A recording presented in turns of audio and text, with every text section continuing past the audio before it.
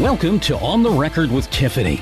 There are heroes throughout San Antonio, men and women that go the extra mile to make lives better. During the next hour, you'll be inspired as we introduce you to these unsung heroes. And now, here's your host, Tiffany Jones-Smith. And you're listening to On the Record with Tiffany. And today I have my special guest, Bexar County District Attorney Joe Gonzalez. How are you today, Joe? Hello, I'm doing great, Tiffany. Thank you for inviting me. I'm excited to be here. I'm happy to have you here, even under these circumstances with us having lost John Lewis. He was such an icon in the civil rights movement, but he was someone who touched all of our lives in the most significant way, because I wouldn't be sitting here were it not for John Lewis. If he wouldn't have led the charge along with Martin Luther King Jr. in civil rights and in getting Black people, brown people, women, the right to jobs and equality in this nation. Absolutely.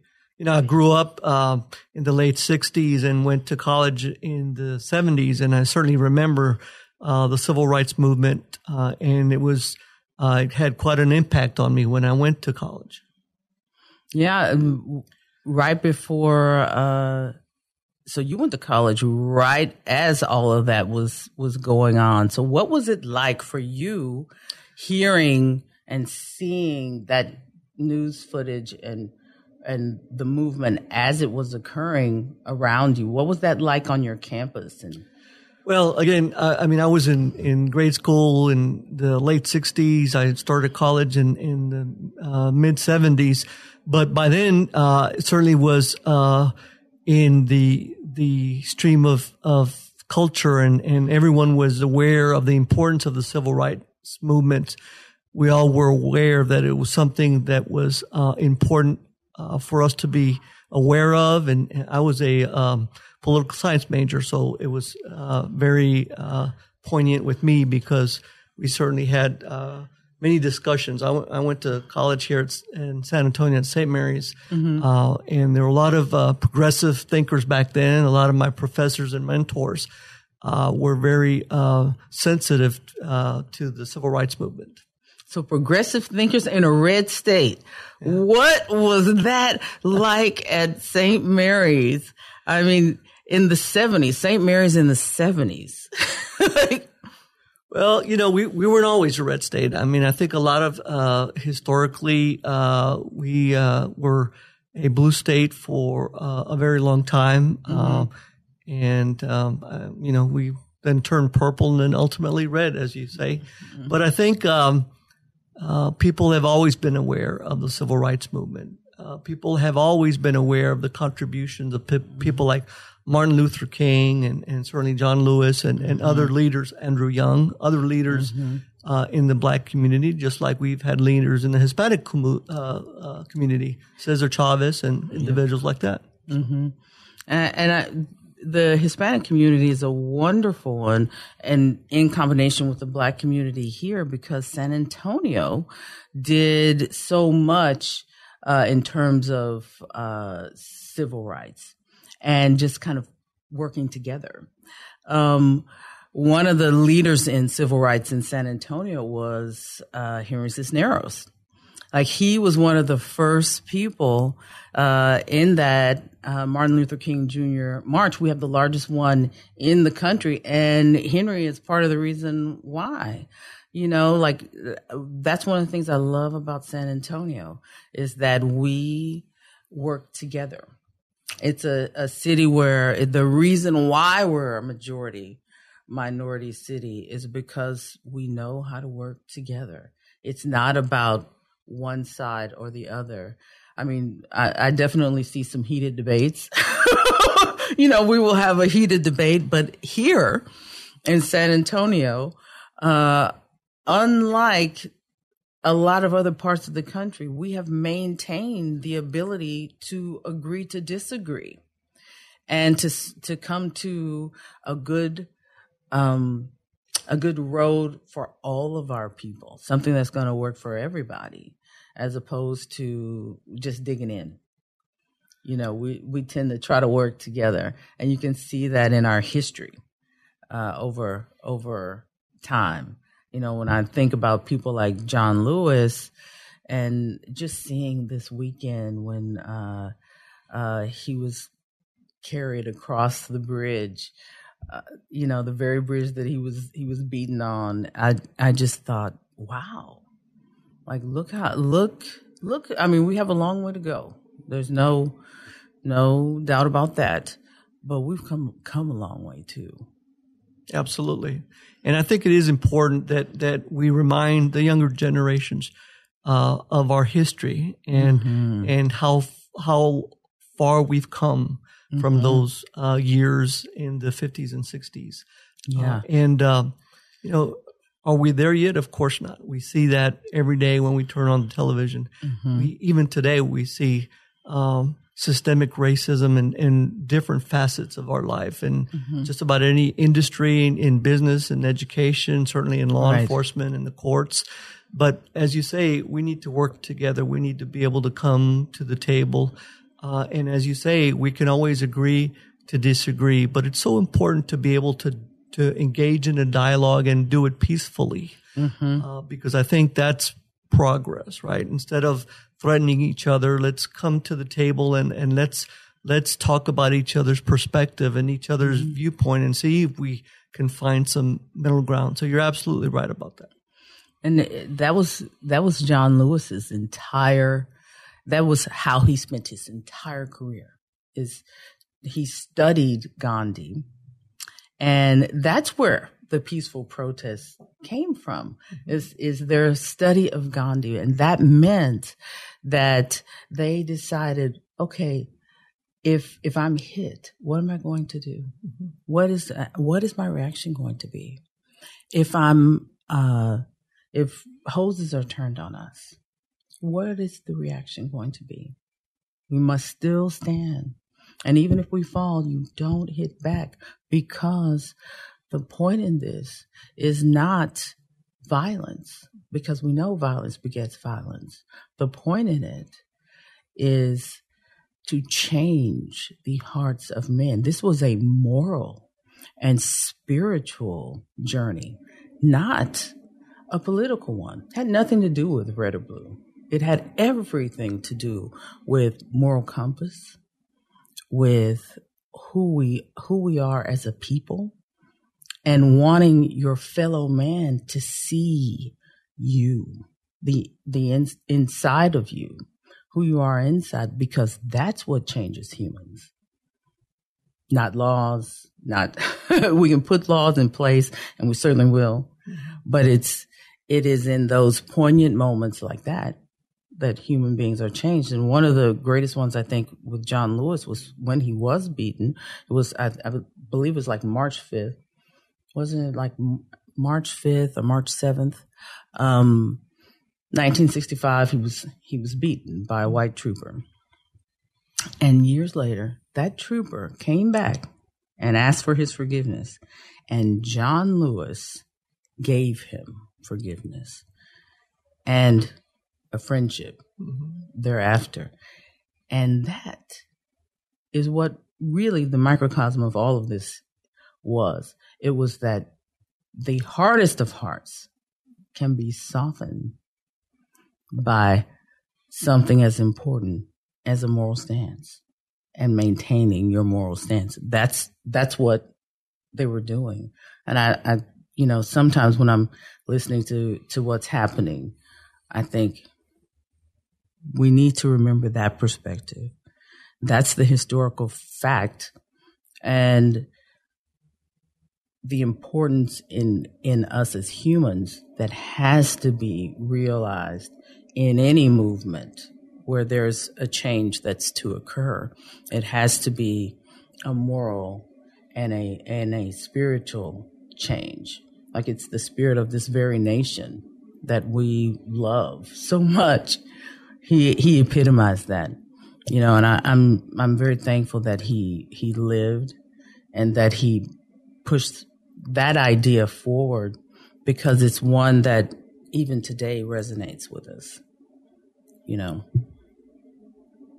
That's true. And, some of the most difficult scenes to watch is when you see videos of Mr. Lewis being beaten and him not fighting back. It's difficult to see. That's but right. because it is, our human nature is to react. And if somebody punches, you punch back. It's more difficult to restrain yourself. That's it's right. more difficult to sit on your hand or even better, extend your hand, extend the olive branch. So that was very moving. That's what that was all about. And it was that was the very thing that moved her soul as a human being. Looking at that, because you realize how committed those freedom riders were. And you realized how important it was for us to recognize the humanity in our fellow man and the simple desire to have the same things that the majority had at the time. And that was freedom for their kids, freedom for, freedom to have lunch where they wanted to have lunch. I mean, John Lewis's life brought so much to all of the rest of our lives, because now I get to enjoy those freedoms. You enjoy those freedoms. Our children can enjoy those freedoms together, and that's what this country is all about. That's what it's always been all about. And I want my listeners to come on back and listen to our wonderful district attorney, Joe Gonzalez, because you're going to learn a lot about him. This guy is more than just a suit and a great looking uniform. So come on back and listen to On the Record with Tiffany.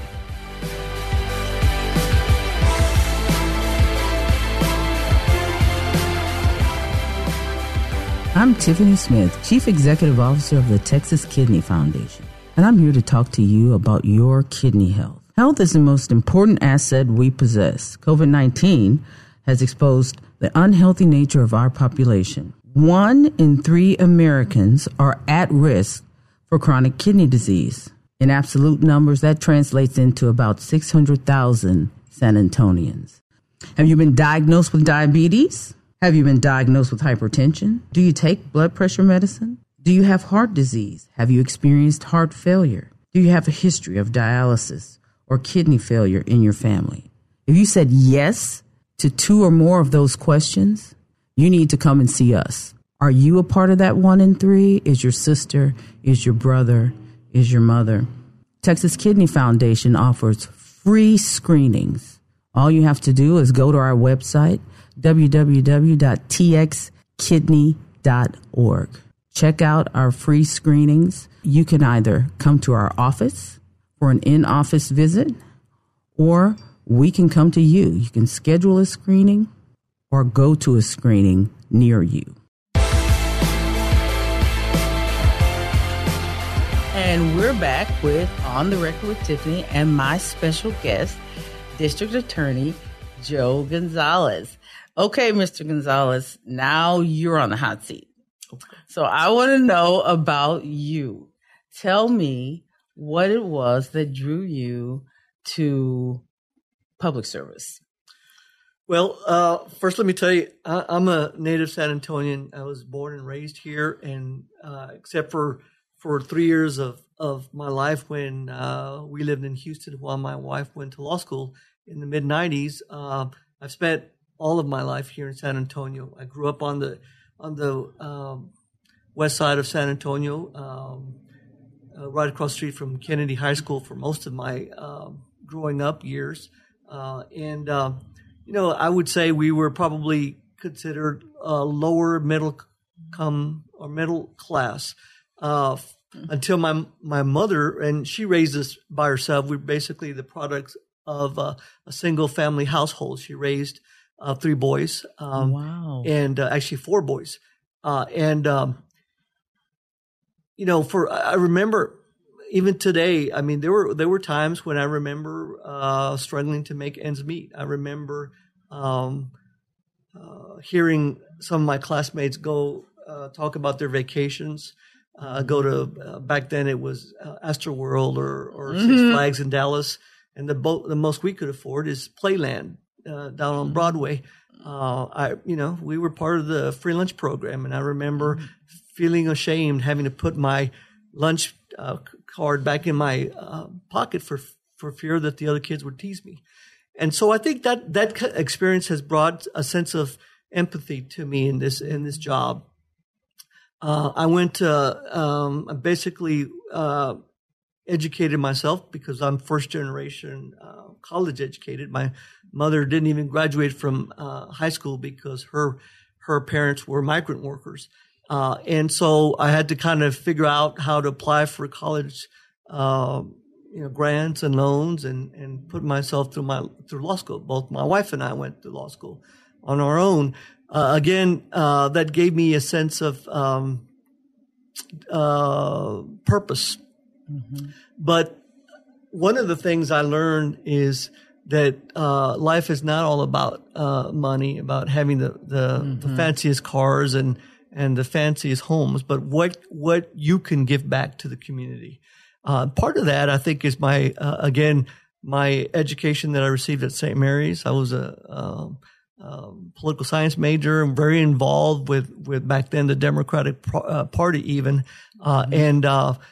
and did show up to rallies that had people like Henry B. and Henry Cisneros and other people running for office. So that motivated me. At some point, I knew I wanted to enter public service, but went on, became a prosecutor, and worked under 2-3 different administrations. But even as a young prosecutor, what I learned was that you have to be fair in the administration of justice.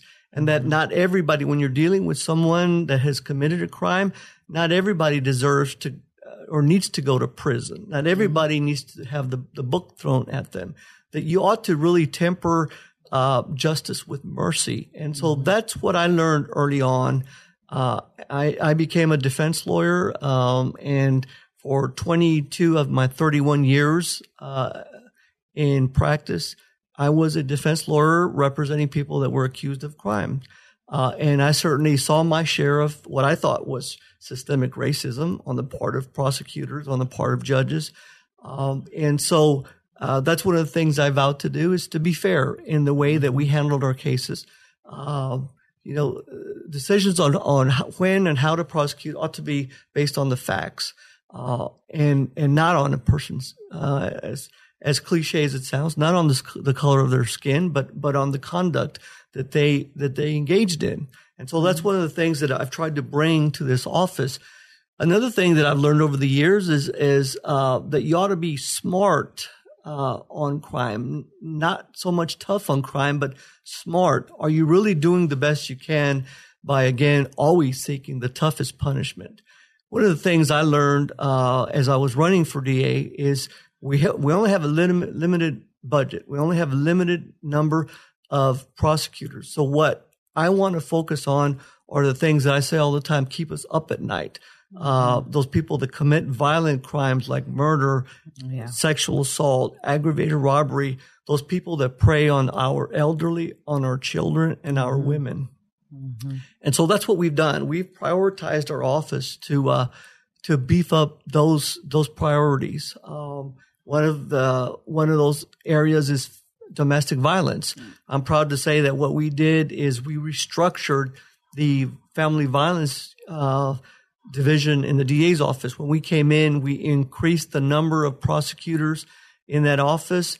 And I'm happy to say that I think we're doing a good job. Until this pandemic hit, we were going to court every day fighting for the victims of domestic violence. We're still doing it, but obviously we're limited. We have to do it through Zoom hearings, and we have to do it in a limited capacity since we're not going to court every day. But that's still a priority with us.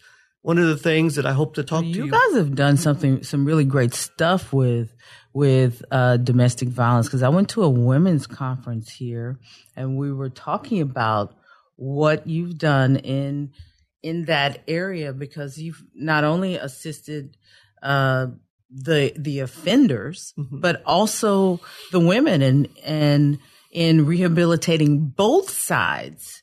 So it's really been phenomenal what you've done there, because it's not just your idea that you've put into action of not just throwing the book at people, but how are we going to get these people back when they come back into society? What are they going to be like? You all have taken a really active role in making sure that our society is better by getting these people the help that they need. Sure. And part of obviously our mission is to advocate for victims of crime. What we're trying to do obviously is make sure that we bring justice to those victims that have been assaulted, that have been the victims of crime. But we also need to look at the bigger picture to find out what the source of the problem is. If you have a domestic violence situation and the perpetrator continues to batter his or her spouse, is it because he's got an alcohol problem? He's got a drug abuse problem? Is it because of some other issue? And so what we're doing in our office is trying to provide resources whenever possible. That's the motivation in these pretrial diversion programs is can we offer them some resources to deal with their substance abuse issues or maybe anger management or some other issue so that they just don't return to the system, because it doesn't do anyone any good to have a revolving door and have that person be arrested, spend 3, 4, 5 months in jail, can get back out and do the same thing all over again. So yes, those are some goals that we have in mind is treat the offender when we can, and sometimes certainly you have to deal with the individual who is a repeat offender, who is not going to learn from opportunities to divert his behavior, and those are the ones that perhaps need some incarceration. But we certainly want to be amenable to giving those people the opportunity to avail themselves of not returning to the criminal justice system. Because for a lot of people, you don't know what you don't know. So when there's an opportunity like what you all have created for each side of this, the victim and for the perpetrator, you are going to have people that will take advantage of the opportunity that you're giving them to change their lives. You know, and if we can do that, then we want to, because often you find that people who are committing crimes, it's because they don't know anything other than that. They've been raised in an abusive situation. It was normal for them to see that behavior as being okay. So you all come in and show them that there's another way, that it's a legitimate other way to live their lives. And for that, we all should be very thankful that you've put together a system like this, because just throwing people back in jail with no possibility of becoming a better person is useless to the rest of us. So, well, we have to take a little break, go and pay some bills and talk about some good things like kidney disease that people need to pay attention to. But I want you to come back and listen to our district attorney, Joe Gonzalez, because he's going to tell us a little bit more about what makes him tick and what's going on with our wonderful city. So come back, listen to On the Record with Tiffany, and we will see you in just a moment.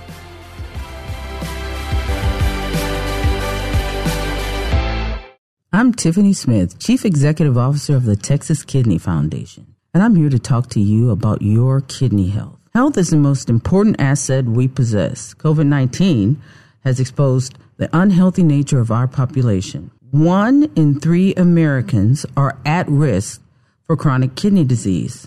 In absolute numbers, that translates into about 600,000 San Antonians. Have you been diagnosed with diabetes? Have you been diagnosed with hypertension? Do you take blood pressure medicine? Do you have heart disease? Have you experienced heart failure? Do you have a history of dialysis or kidney failure in your family? If you said yes to 2 or more of those questions, you need to come and see us. Are you a part of that 1 in 3? Is your sister? Is your brother? Is your mother? Texas Kidney Foundation offers free screenings. All you have to do is go to our website, www.txkidney.org. Check out our free screenings. You can either come to our office for an in-office visit, or we can come to you. You can schedule a screening or go to a screening near you. And you are listening to On the Record with Tiffany, and I have our Bexar County District Attorney, Joe Gonzalez, with me. How are you doing, Mr. Gonzalez? I'm doing very well. Thank you very much for inviting me. I'm having a great time. I told you it wasn't going to be that bad. So next, I just want to talk to you a little bit about the difference between you at the district attorney's office and law enforcement, because a lot of people seem to just intertwine the two. They think it's the same thing. So is it the same thing? No, it's not. And that's actually a very good question, because a lot of people will clump us together. They're 2 different agencies. The best way I can describe it to those who have had the opportunity to see a show called Law and Order, at the very beginning, there's a segment where they... Now, you're not Ice-T, are you? No. Not at all. But I do watch them a lot, because it's one of my favorite shows, because it is so accurate in its depiction of what we do. At the beginning, they talk about there are 2 different agencies. One are the police that investigate crimes, and then the other part are the prosecutors who prosecute individuals accused of crime. But they're 2 different agencies. One is not employed by the other. For example, here in Bexar County, I don't have any control over what SAPD does or the Bexar County Sheriff's Office. They investigate, they make arrests, then they file the cases with us. Likewise, once they make the decision to bring a case to us, then we make the call in terms of which cases to prepare to present to a grand jury. We make the decisions about which cases to prosecute or not. And so they're very different offices, very different agencies. And I can understand why people would be confused. But I say all the time that we have to keep a very clear line between the 2. And one of the topics that I'm talking about recently is because everything that has occurred since the tragic event involving Mr. Floyd and the Minnesota Police Department. Everyone across the country is talking about defunding the police or disbanding the police, and it means different things to different people.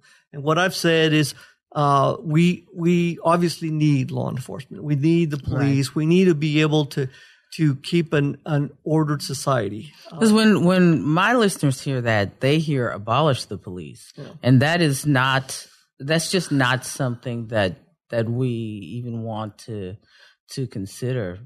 We need law enforcement. 99% of law enforcement is good.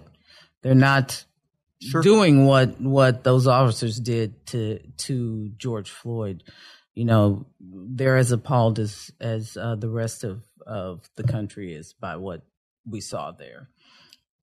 Absolutely. As I'm sitting here in your beautiful studio, I look out and see the highway, and imagine if everybody that we see on the road decided they wanted to travel at speeds of 100 miles an hour or more. Can you imagine how that would endanger our lives? Can you imagine if nobody wore seatbelts so that when they had accidents, people would be flying out the windows? So we have to have laws in an ordered society. And we have to have people to enforce those laws. Right, exactly. And so I do think the first step is to recognize that there is, and there has been, again, in areas like law enforcement and the courts, systemic racism. We need to recognize that, but we need to not throw the baby out with the bathwater. Exactly. We need to be able to recognize that we can do better, but we need to work within the system. Mm-hmm. And so one of those ways we can do that is to figure what we can do to identify that and then do better. And I say all the time, improving training goes a long way. Really being able to educate not only our law enforcement, but our prosecutors about a concept called implicit bias, mm-hmm. where you may not recognize that, that you may possess that kind of bias. So that certainly is important. But I do think it's important that we come together, that we work together, and then we recognize that we can do better mm-hmm. in the way that we do our jobs. And in the way that we interact with one another. You know, I mean, every time I see this, I think, gosh, we can come to a middle ground here and fix this. I know people's hearts are right and they want to fix it. Incendiary comments and throwing hand grenades at one another isn't gonna do that. You know, but like you said, that's exactly what we need. We need a way to come together. Mm-hmm. You know, and every time I look at our beautiful majority minority city, I know we can be leaders in showing that, how that can be done. You're absolutely right. And, again, Tiffany, thank you so much for inviting me to come out here and visit with you, because one of the challenges for me is to be able to talk out in the community about the things that we've been doing. Even though I've been a lawyer for 30 years, I've only had this job as the elected DA for about a year and a half. But we've been doing a lot of good work in the DA's office that maybe a lot of people don't hear about. And so that's the challenge for me to come out and talk about the things that we've been doing. And this is a rough 18 months for you to have taken on this job, man. I mean, I'm thankful to you for sticking with it and not just throwing in the towel. You've dealt with the pandemic, social uprising, all kinds of things going on, and still maintain the integrity of the office. Well, thank you for saying that. We're trying to do the right thing.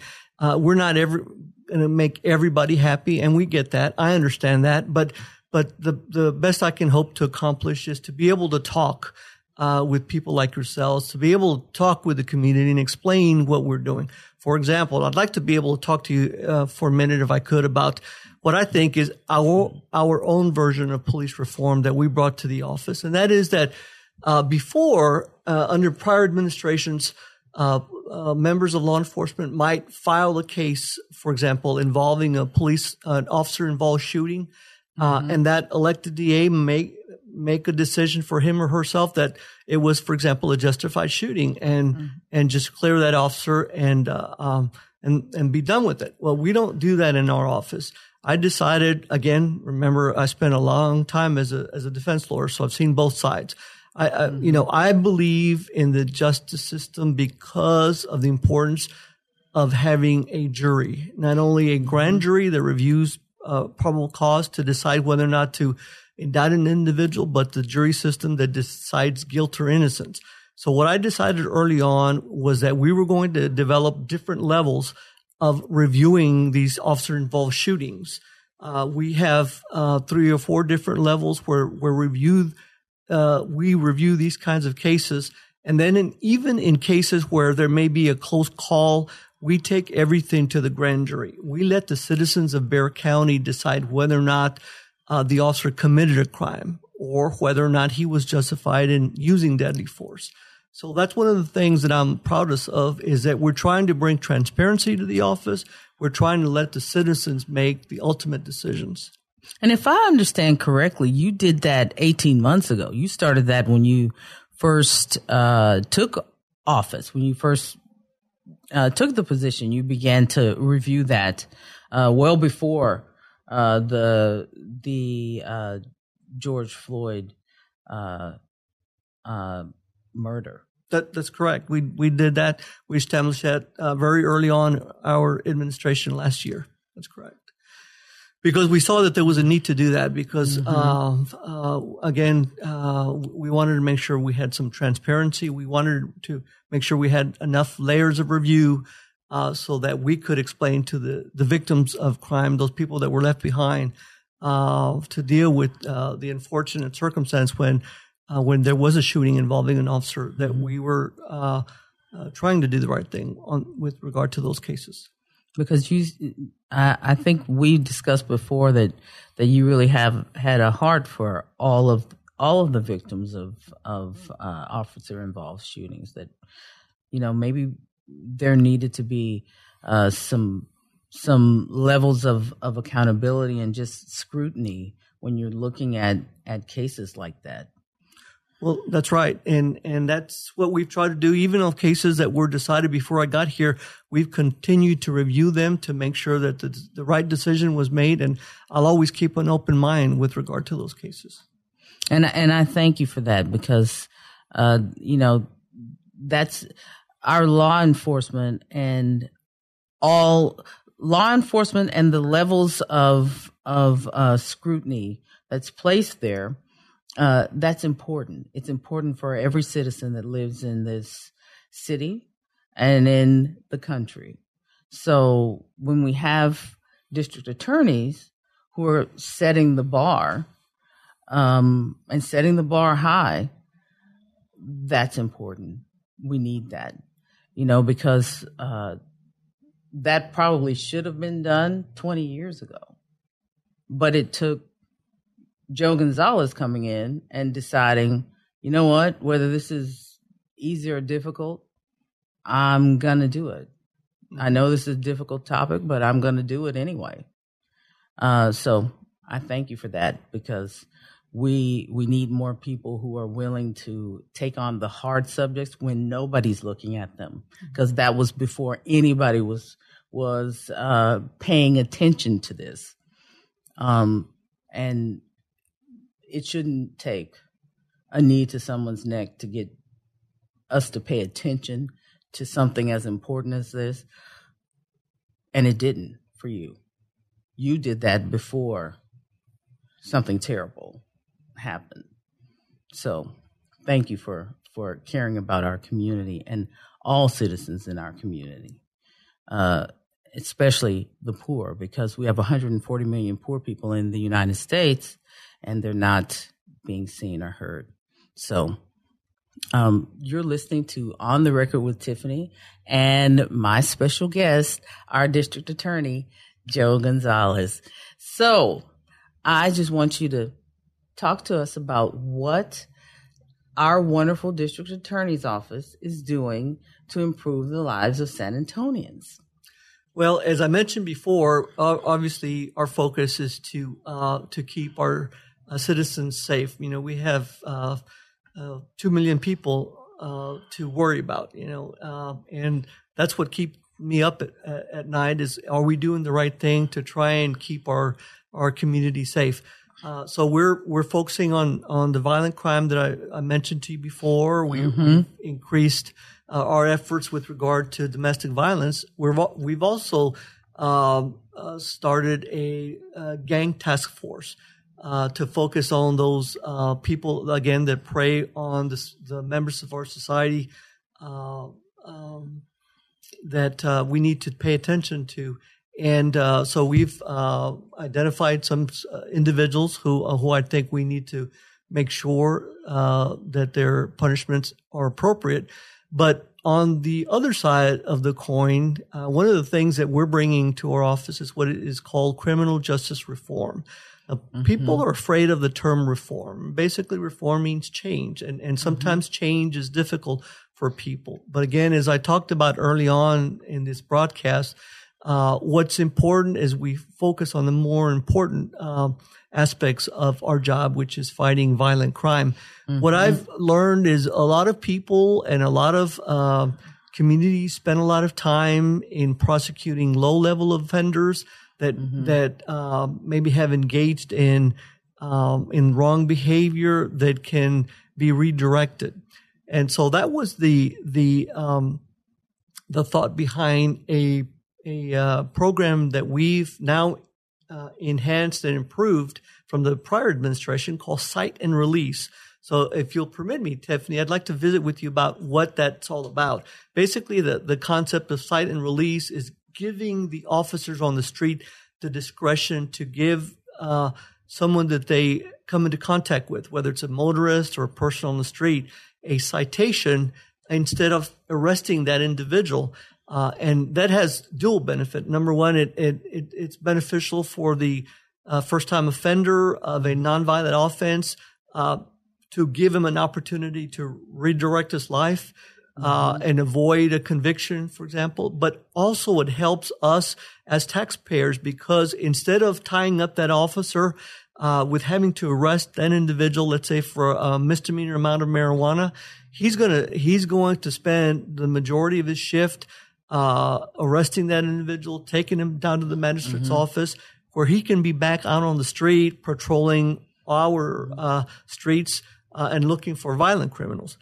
In addition to that, there is a huge cost benefit in, for example, the 9 months that we've been in operation with our Cite and Release program. Over 2,500 have avoided being arrested and instead have been cited.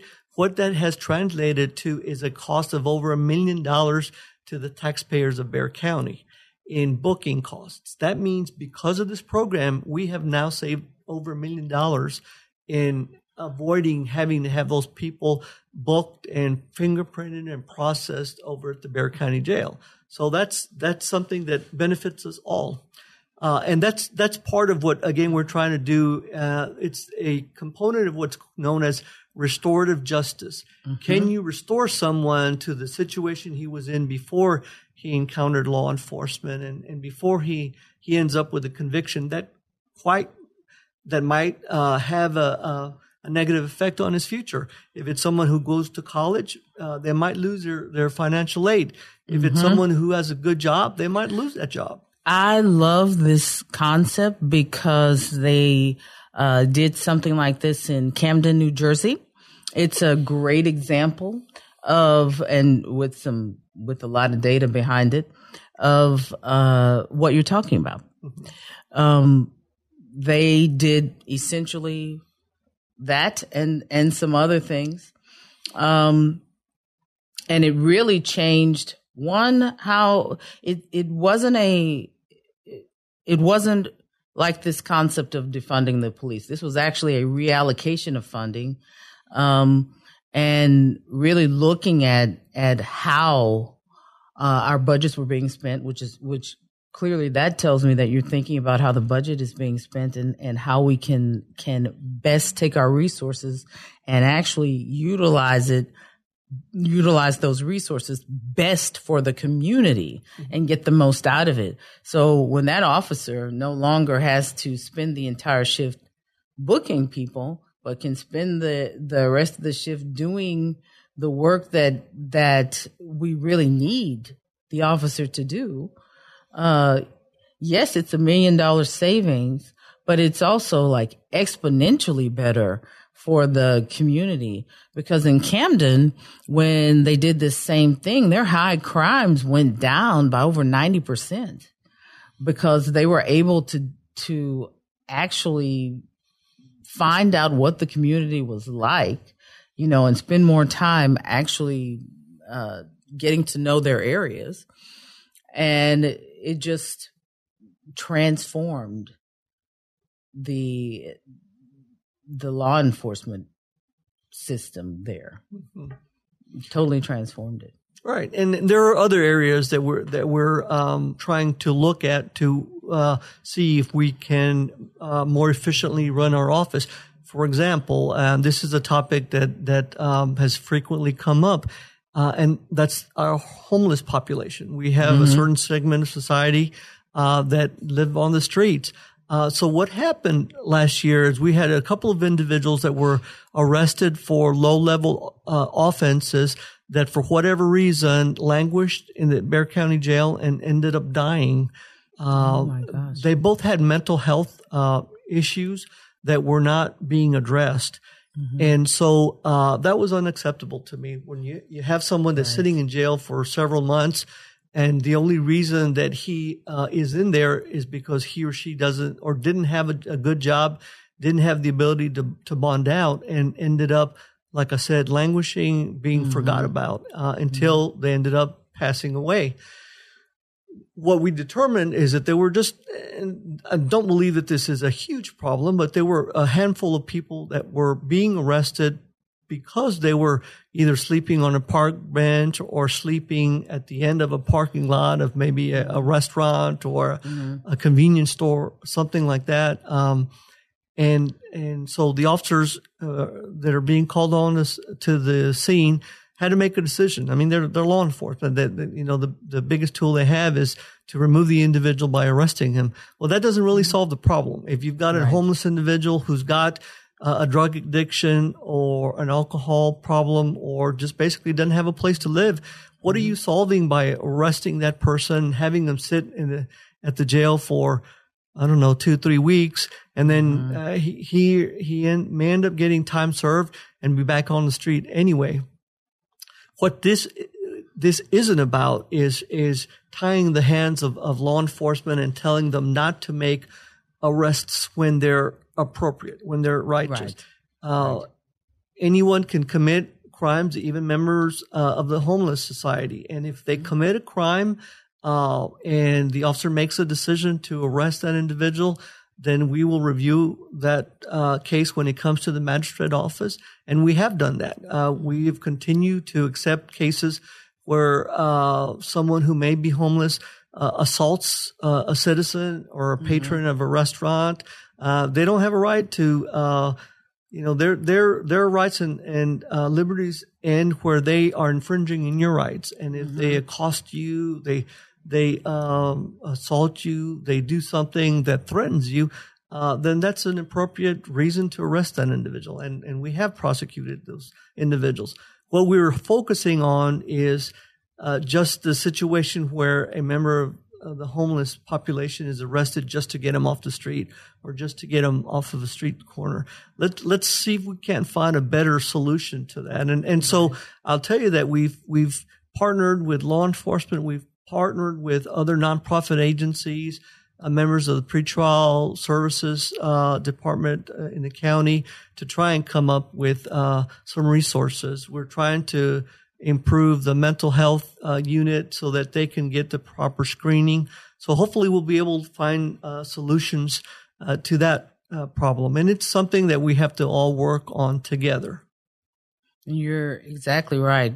I mean, mental health is probably a large percentage of what you run into. There's probably a good percentage of people that you run into who are really more in need of a mental health resource than they are law enforcement.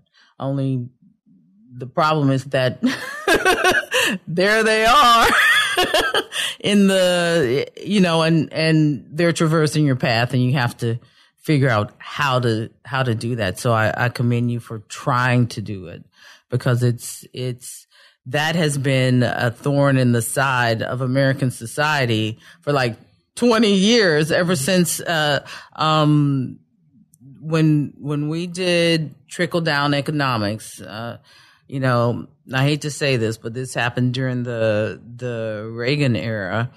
We were supposed to do halfway houses. There was this initiative for that, and we didn't do it.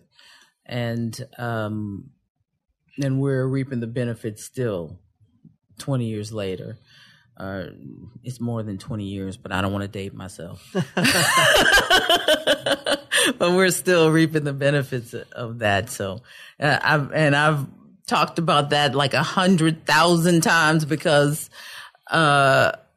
I've always been looking for the person who would go out there and try to come up with a way to bridge this, because that's how we've been fighting it is through law enforcement, and they're not equipped to go and try to deal with mental health. I mean, they shouldn't be trying to deal with that.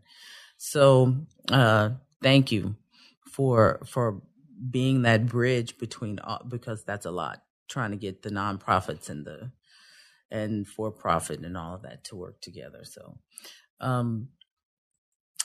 thank you for coming out and talking to us, especially during this time. We've got a pandemic going and so much happening in our nation. So I thank you for taking the time out of your schedule to come and visit with us. And you can come back as often as you'd like. We'd like to have you back often.